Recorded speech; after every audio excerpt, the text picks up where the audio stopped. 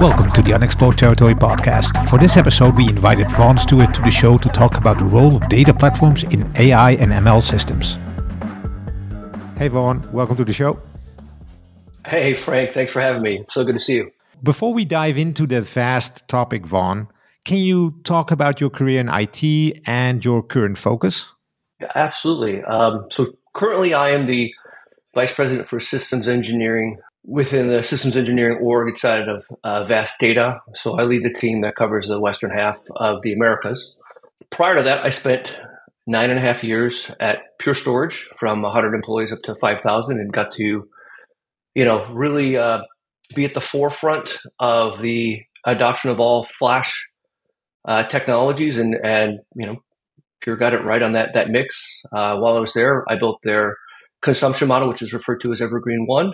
And prior to that, I spent 13 years at NetApp, and probably the highlights of that time frame, which maybe some folks on this call might know, is I'm recognized as the one who brought NFS for VMware to market, along with data deduplication and a slew of other storage and VMware related efforts. Yeah, I think the time you were at NetApp, that's the time that we met as well at, back in the days, called VMworld. Now it's called Explore, of course. And of course, you were the person in the gorilla suits for the people who are really into the know of things, right? If you know, you know. But actually, it's a little bit interesting. Let's start with the history and relate that to the ML phase we're into, the gold rush of machine learning. And when you look at these ML workloads, I think I see a connecting workload. It requires all the infrastructure components to run on all their cylinders to basically perform as best as they can. And that reminds me of a time when we just got started with virtualization, back in the time when I met you, is that instead of being an OS administrator, or maybe like in my time, I was an Exchange administrator, I needed to... I've been there as well. Yeah, right. We all start somewhere. And but when we started with virtualization and with VMware ESX, we had to learn new things. We had to learn about the OS. We had to learn about networking. We had to learn, of course, about storage. And that was a really exciting time where we now saw all these things connecting into our hypervisor, and we needed to learn these things to actually get a performant environment. And so with that in mind, and if you look at the ML workloads, I pretty much see the same thing. I see these workloads generate a lot of data that flows through different systems, sometimes scale out systems. And we need to figure out how to get this thing running as well as we can. What's your opinion about this? I'm really appreciative of the point where we're starting. And before I respond and actually carry forward some of the thoughts that you shared there, I should make sure that your audience understands who Vast Data is, which is we are a data platform for the AI era. We provide enterprise and cloud providers a global data infrastructure offering that unifies storage, databases, and virtualized compute engine services into a scalable and highly efficient storage platform that was really built from the ground up for AI. Now, that's a lot. And so instead of breaking that all apart here, I think as go back to kind of the question that you phrased about, we're seeing this massive adoption of GPUs and other accelerated compute platforms, be it IPUs or TPUs, or heck, even on the fabric, the DPUs. I think what I shared with there will start to come out in comments as we talk through this. So to your point, right? If we flash back, it's 2006, it's February, vSphere 3 gets launched, and there's all this FOMO, right? Business leaders are like, I don't want to miss out. I see this technology, it's matured, it's hit its tipping point, and we need the cost savings of consolidating tier 3 and tier 2 workloads, right? That's really kind of the initial starting point of adoption for VMware. It obviously grew way beyond that, right? It grew into, a hybrid cloud. It went from virtualization to cloud, but it grew into hybrid cloud. It talked about application, availability being increased and workload placement and management, eliminating, complicated data reductions or data migrations and downtime with systems. Like virtual desktops, labs, classrooms, it exploded the use case everywhere. And so here we are again in a very similar manner where we've got this accelerated computing come up, and in the same experiences back then, I see the infrastructure folks stuck with a little bit of faux foo, right? Fear of forking it up, because they've got pressure from the executive team around adopting a new technology, and they're not sure what they need in an infrastructure to make sure that investment is successful, right? And whether there's the ROI there or however we want to measure success. And I'll be honest with you, that's probably about 70% of our business is AI and HPC.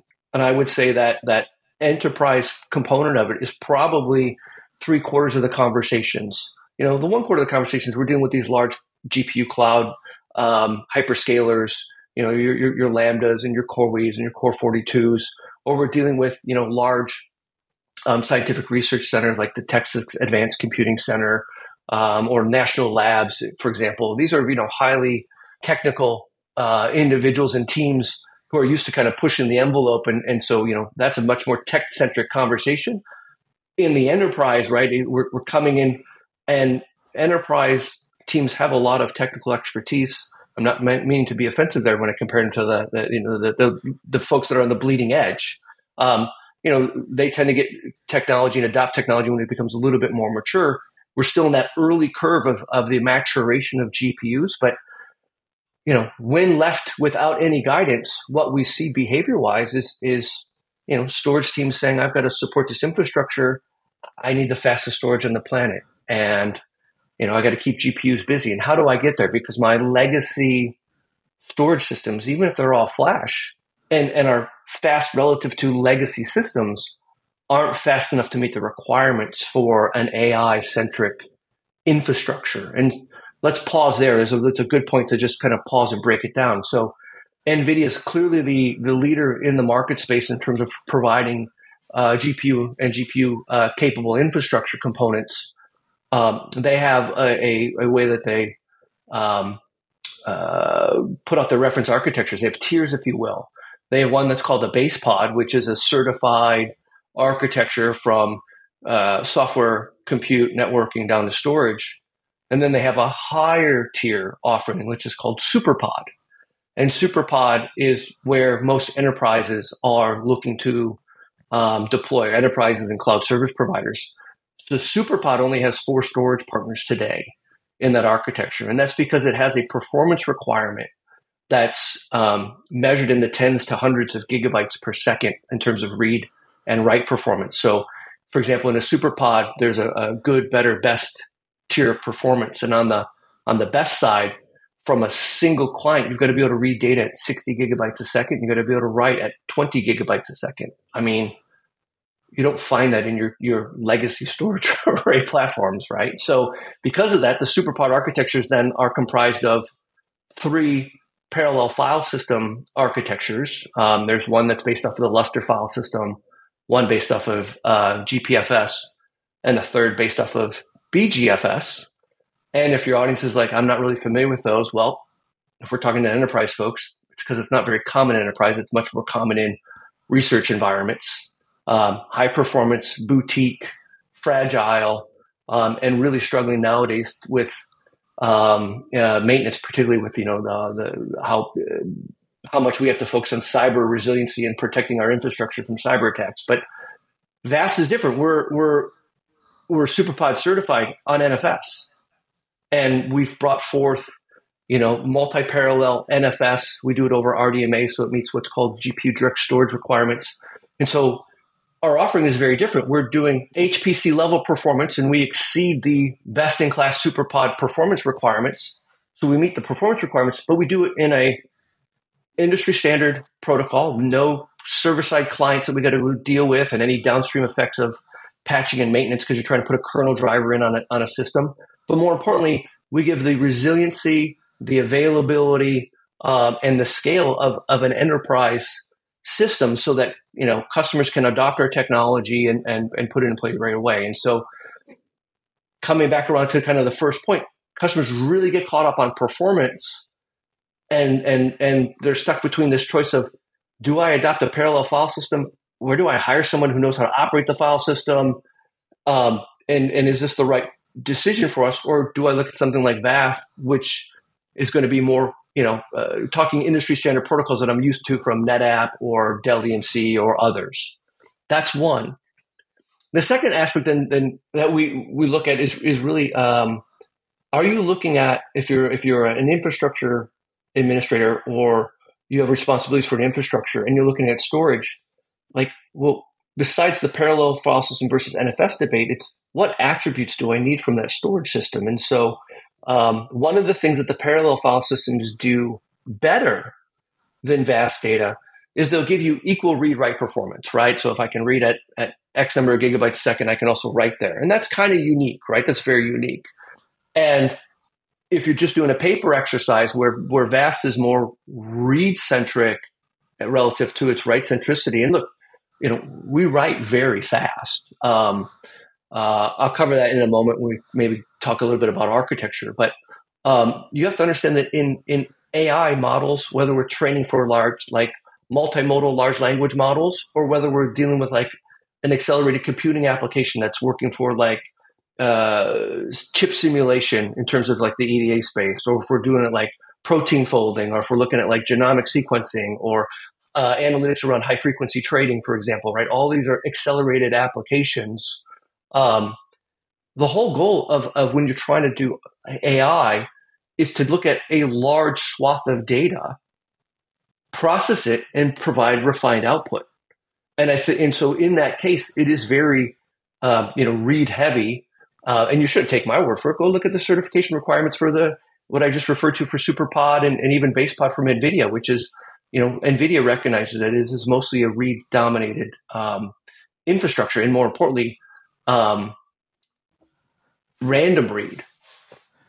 Now, the last thing I'll share with you here, and then pause, and we'll come up for a little bit of air, is AI has an interesting pattern around data relative to traditional, more like systems of records inside of the enterprise, right? In a traditional enterprise, right, usually the data that's most valuable is the most recent data, right? So whether we're talking about a system of record, like a database or an ERP system, or even if we're talking about the products that we're currently developing and are working towards bringing to market, whether that's I kind of referenced chips before, but it could be, let's say, maybe you're in the video effects editing or broadcast space, right? The most current data is your most valuable data. It's the data that's accessed most frequently. And then the excess tends to drift as data ages. And then we tend to move data between different tiers, right? That's kind of a classic storage model, if you will. And not just storage. Heck, we even see it in virtual machines. These virtual machines go on all flash. These virtual machines go on hybrid storage because of their criticality or their performance needs. VAST brought a new architecture to the industry. We call it DACE. It stands for Disaggregated and Shared Everything. And to understand DACE, I should set the stage and say, by contrast, every legacy storage platform, whether we're talking scale out, scale up, HCI, always constrains your resources to, here's a controller, or some term similar to that. Here's the disk storage associated to that controller, the CPU of that controller, and the network interfaces of that controller. And that controller services and accesses the data that is assigned to it, physically allocated to it, if you will. Now, it may be able to read data in east-west type of traffic like HCI, right? And there's overhead for that trades off performance. But those architectures always constrain you to, you can only get the performance of the controller when I want to read a data or a data set. And what VAST did that's very interesting is that our architecture is comprised of JBOF enclosures, so just a bunch of flash enclosures. They leverage QLC flash drives for a persistent tier. We leverage storage class memory to act as our write buffer, if you will. That is connected to containers, which provide our front-end protocol access over an RDMA fabric, be it Ethernet or InfiniBand, depending on what the customer prefers.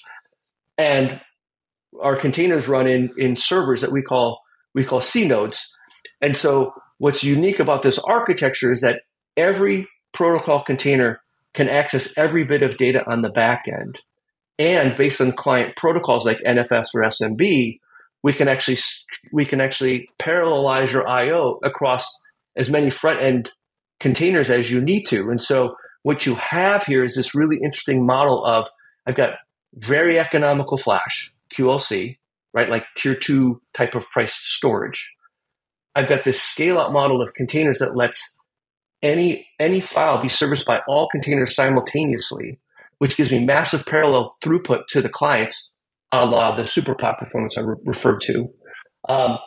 And we can scale out independently, whether it's storage or the compute with the containers on it for performance. And in this model, we introduce a new form of data reduction called similarity-based data reduction, which is really like, think of it like a global compression. For this podcast here, I don't know if we've got time to dig into it. You could do a whole podcast just on similarity, but basically what we're bringing to you is best-in-class data reduction technology. So you've got a platform that's affordable and highly performant. So we've broken kind of that trade-off where I would tier data historically from hot, fast data to cool, mid-performance data to cold archival data. And instead what we're giving you is archival data price point, HPC performance. And this is key, and I kind of saved the punchline to the end here, so my apologies, is because when you're in an AI training model, you don't train the model across a data set, publish your algorithm or your model, and that's the end of it. You always keep bringing in more data, and then you train against the entire data set again, because more data gives you more granularity or clarity, if you will, in terms of the results. Accuracy is another way to put it. Yeah. And so, again, what I said is, historically, we have hot data and it cools off over time. And unfortunately, with AI, you get today's data, tomorrow's data, the year after, that you have to constantly train against. So I have to store it affordably. I can't tear it off and make it inaccessible to be accessed quickly. And so I don't know where customers go in terms of how are they going to adopt and make their infrastructure AI ready. With their legacy platforms, probably the best options right now are you're going to look at fast, or you're going to look at the parallel file system experiment. Yeah. So I'll pause there. Yeah, you gave me the listeners, a lot of interesting points, and that I would like to dig in a little bit more. And let's talk about NFS over RDMA later, GPU Direct, and of course your whole new protocol days.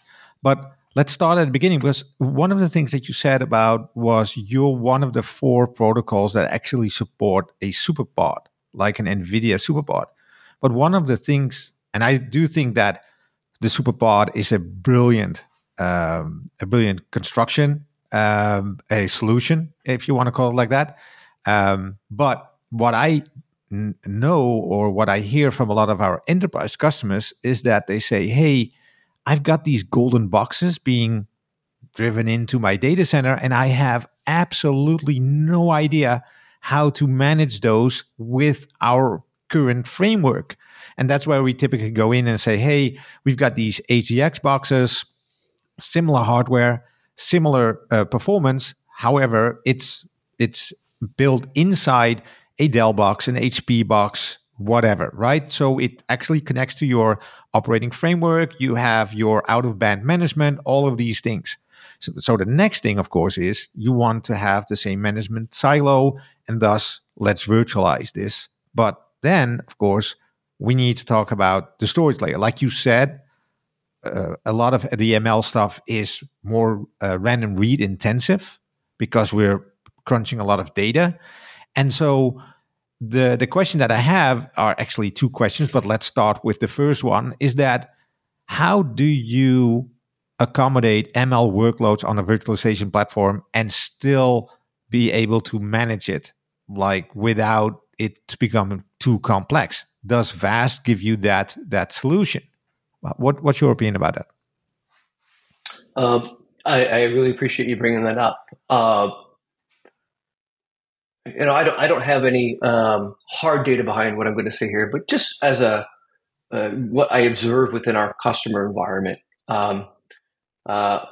there's a large adoption of virtualization within the DGX and the HGX, which are the OEM platforms for NVIDIA GPUs. Both within the DGX and the HGX deployments, we see this heavily in cloud service providers, right, where they want to be able to allocate out a portion of a GPU or an entire GPU or multiple GPUs to a tenant on demand, right? So that software layer of the hypervisor, and I think NVIDIA calls it the NVAIE, right? Allows you to partition up the DGX or the HGX and allows you to then orchestrate it through software so that it can be available on demand, right? You're kind of, job slicing, if you will, up the GPUs for on demand. From an infrastructure platform on our side, we support multi-tenancy, which allows you to, through software, logically partition the vast data platform per tenant so that each tenant has their own authentication realm, whether that's Active Directory or Kerberos or NIS, whatever you're doing, right? So that you are segmenting tenants from one another. On top of that, then you get to leverage VLANs to segment off the traffic. We can do per tenant data encryption with an enterprise key manager, and we support a number of those. And that, is just one step further to make sure that, if for some reason there was human error and tenant A got to tenant B's data, they can't read the data. And then across all of that, we support quality of service, both at the hardware layer as well as the software layer. And so the combination of multi-tenancy, VLAN segmentation, data at rest encryption per tenant, QoS really folds in really nice with NVAIE, where you're publishing virtual machines with GPU access, GPU resources assigned to them kind of on demand, so that your tenants can get to the data. And this is key both from a segmenting data, but also from keeping GPUs busy. One of the top challenges that we hear from customers repeatedly is, we made this big investment into AI. We've got big grandiose plans for product improvement or, whatever the business initiative is. And our GPUs just, are running at 20% idle, right? I hear that constantly, 20% idle. Yeah. Part of that is jobs and resource scheduling, which NVAE helps resolve and address, right? I don't need to lock up a physical server, and the deployment of the infrastructure resources around it, when I can logically partition up and make it more available on demand. What's really nice there, and I know you said you want to hold off on that, is that let's talk about VMware specifically, right? You guys plumbed RDMA all the way through to the virtual machine, which we talked about GPU direct storage being a requirement for SuperPod with NVIDIA. GPU direct storage is really just a marketing framework, if you will. And no offense here, there's a little bit of engineering, but it basically stands for any RDMA-based protocol. So it could be InfiniBand, or it can be NFS over RDMA, as an example, if you're using a file protocol.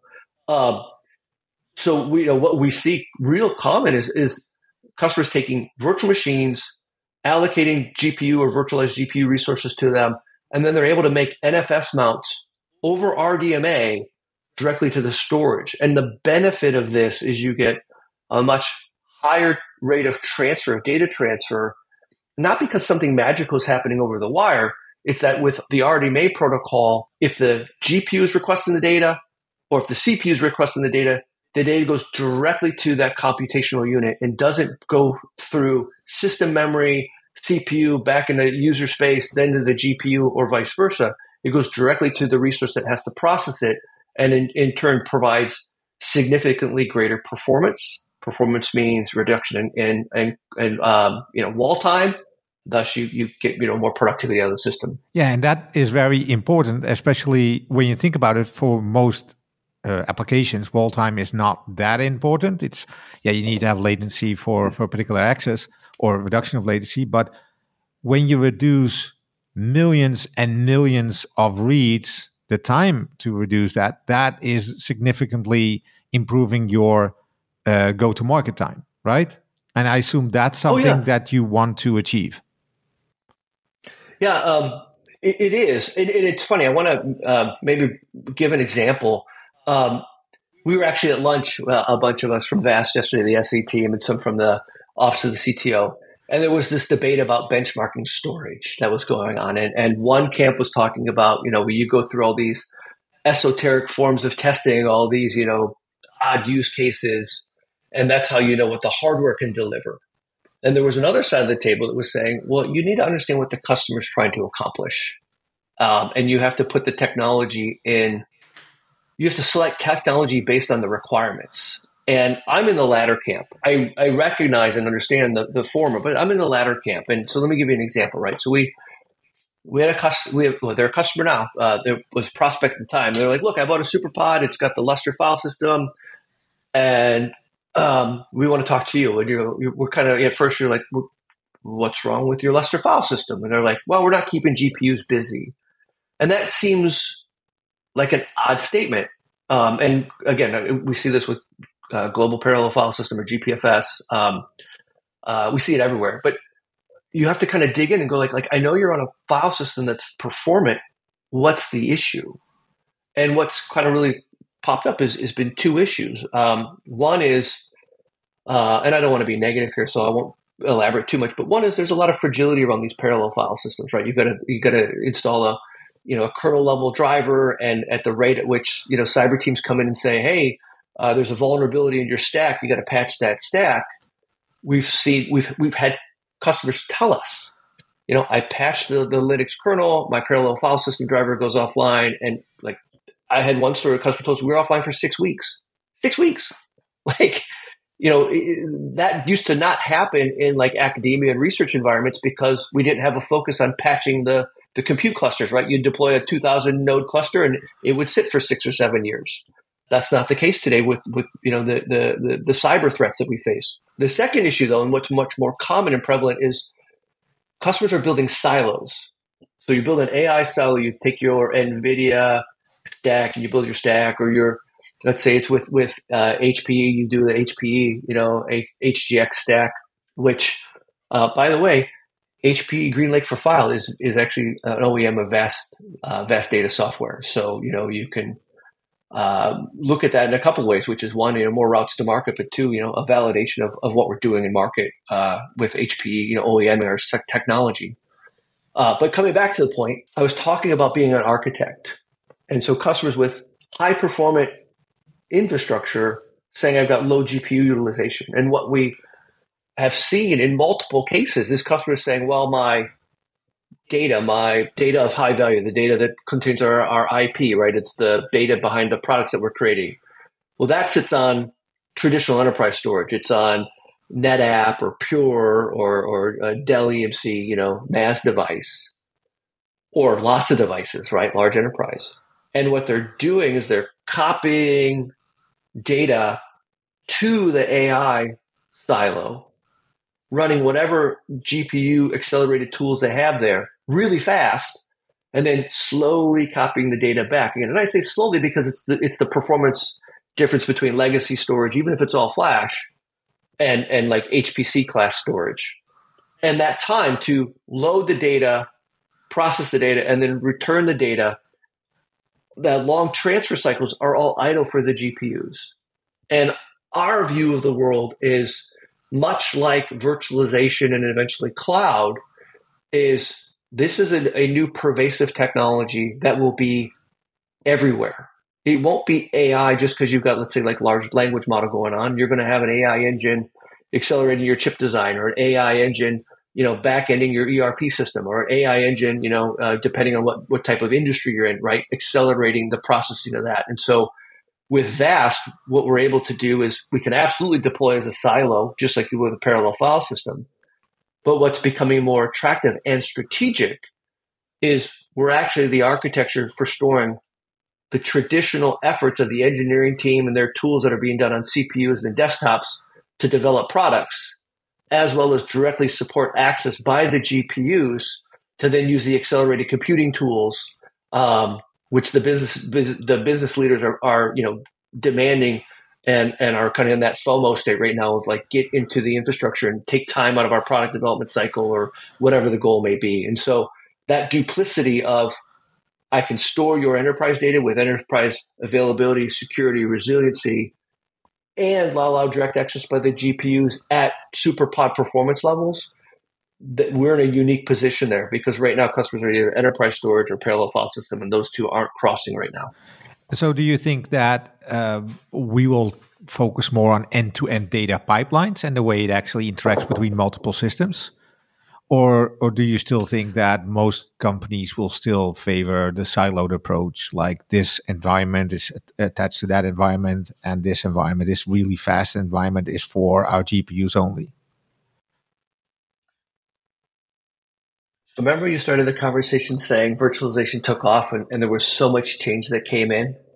Like let's just pause, right? I remember from 2006 to 2010, a ton of conversations with customers doing their initial deployment, and particularly around 2009 and 10, right? A lot of customers coming back saying, I need to refresh this infrastructure and I'm not happy with how it worked out, right? And so the requirements changed. I think customers made a lot of early decisions around adopting VMware, particularly when it came to storage, and just said, who's the storage vendor we use today? Okay, great. We like that. But what they missed out on was the number of volumes that they needed, or the scale that they needed, or the benefits that came later with just a redundant set of data sitting on the storage system. So we brought out data deduplication, things of that nature. But backup applications changed.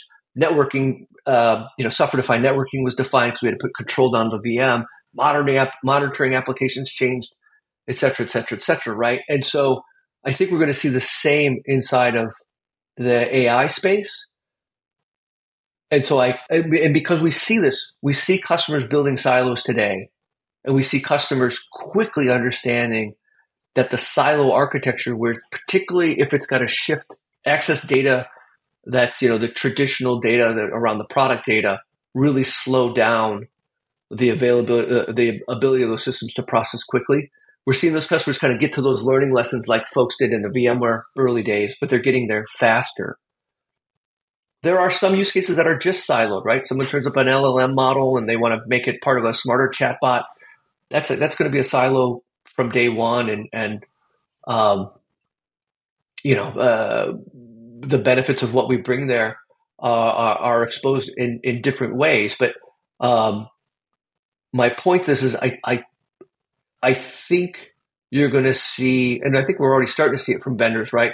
Really put a focus on how do I make your data center, right? What's your journey to, AI enablement, right? Kind of like your journey to the cloud used to be.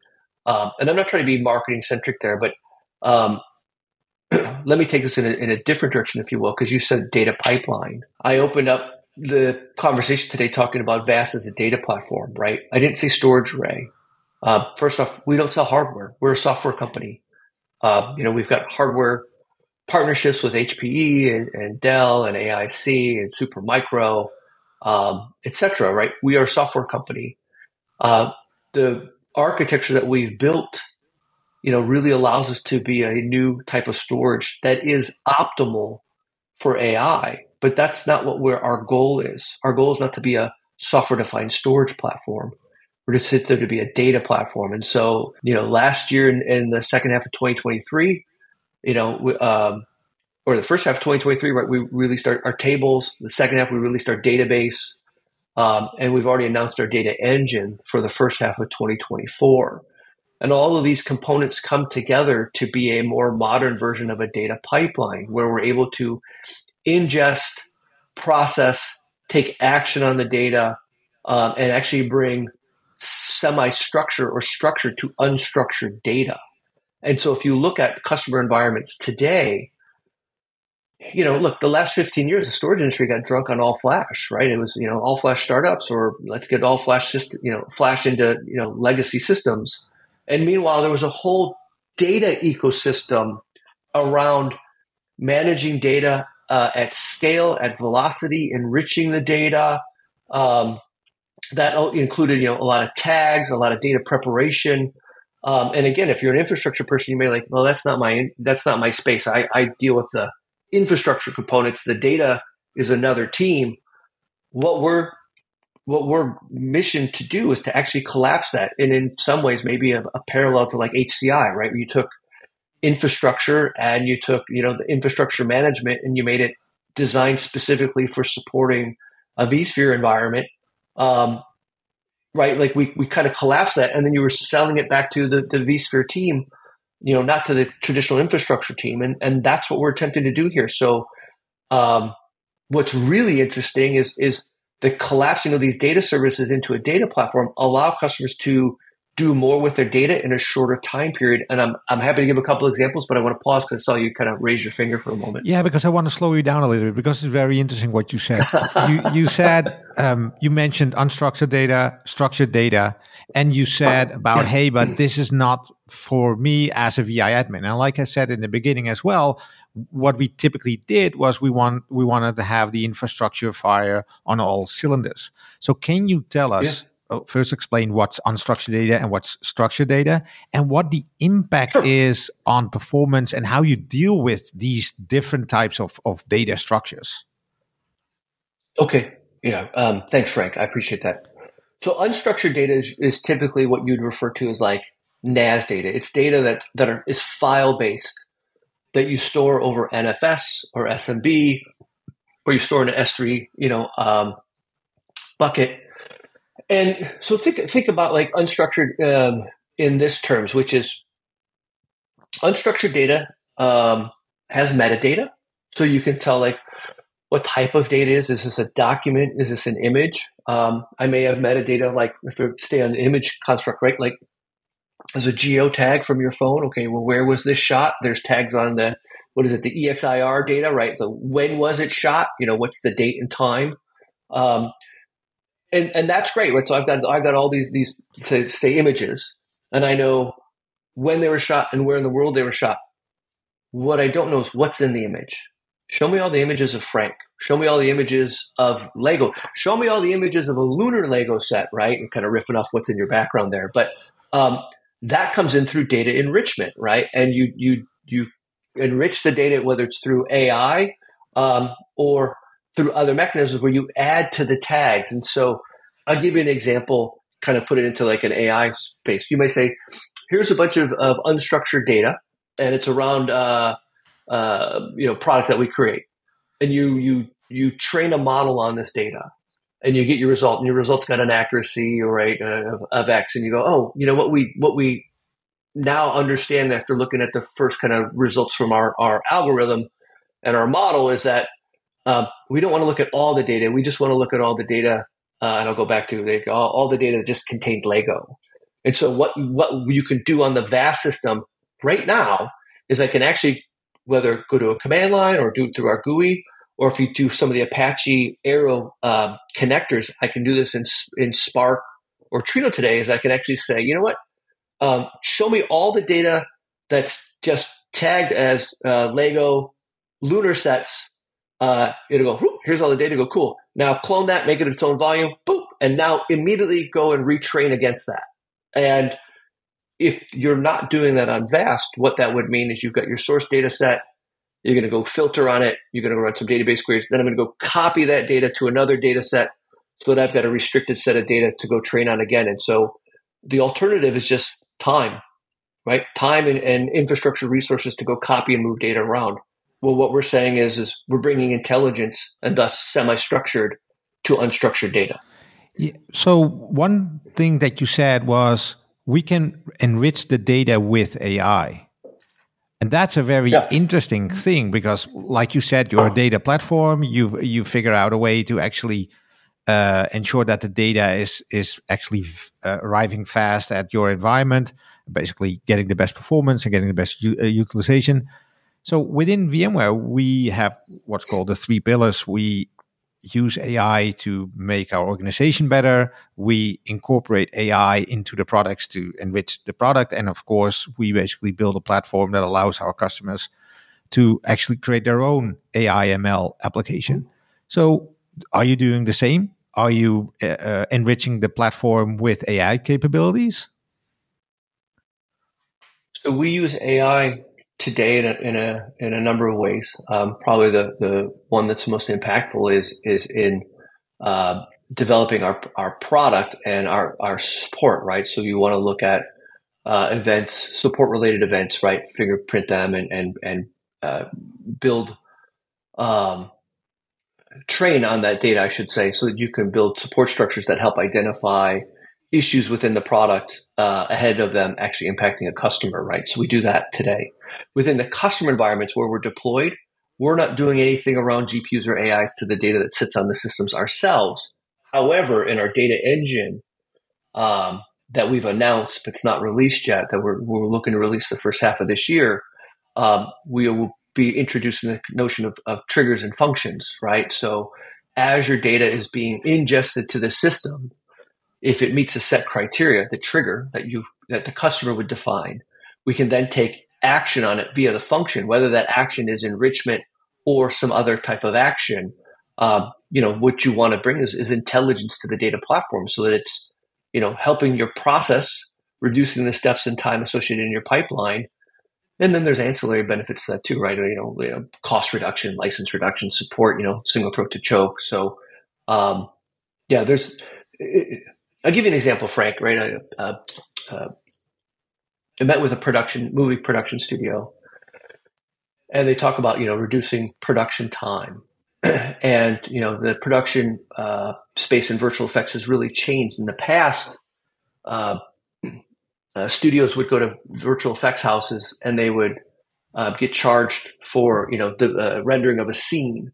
And what's happened over time now is that the studios, as the technologies evolved, the studios have put a lot of pressure on the virtual effects houses now, and the price for that work has dropped. And so if you're a virtual effects house, the way that you find margin is the rate at which you complete the rendering, right? Or the effects application, right? It's much more about time, not reduce the cost of everything in my infrastructure. It's actually give me the most performant. And so one of the things that I did not know, but makes a lot of sense, and I learned about it in the virtual effects industry, but it's applicable to many other industries, is that customers will have data for a project, say in virtual effects space, it's a scene, and in that and that sits on NAS storage so it can be rendered. But then you have a database that stores metadata about that scene. So what characters are in that scene? What movie? Where is it at in the sequence of the movie? What were the rendering tools and what were the settings for the rendering tools of that scene? And what was explained to me is that inevitably the data gets corrupted.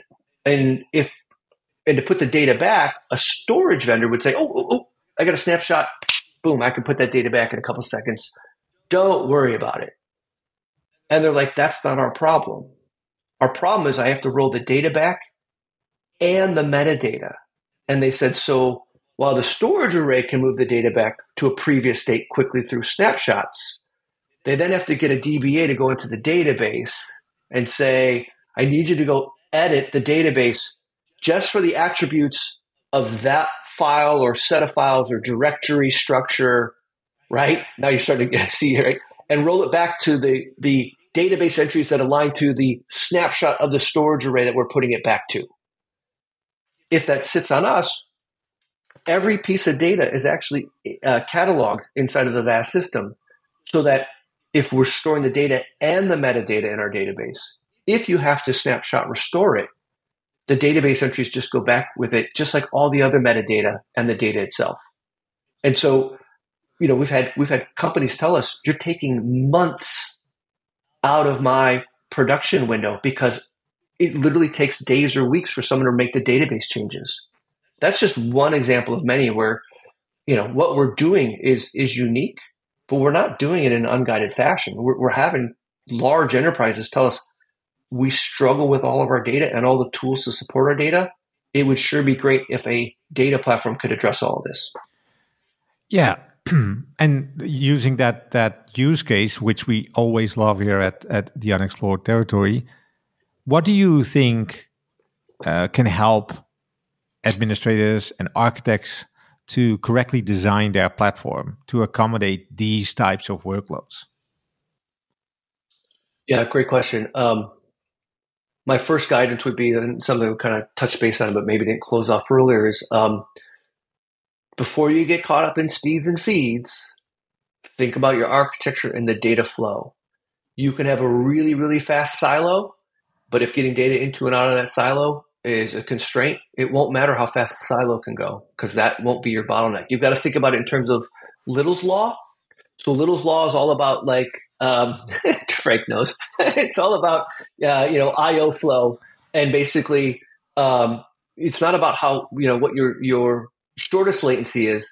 It's what's the outlier latency do on your results. And so, if you were like in the analytics space, if you've got like a dashboard or a report in Splunk or Elasticsearch, it doesn't matter if 99% of your data gets a millisecond response time.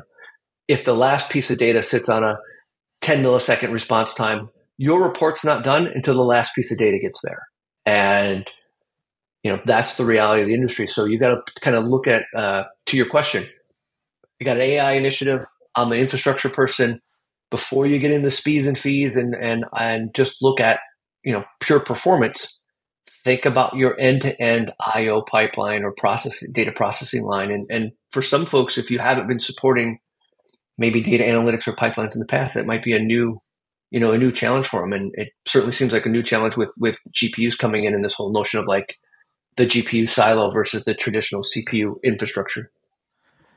Yeah, and we haven't even touched about similarity search, like you already mentioned before, which is an insane new topic as well. And I think it's going to be the future of the applications that will be deployed in most enterprises, at least in the upcoming years.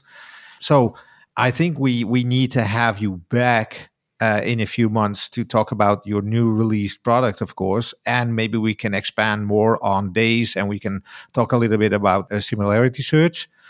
So before you go, similarity data reduction. Oh, wow. So just to click. Yeah. That's a nice cliffhanger.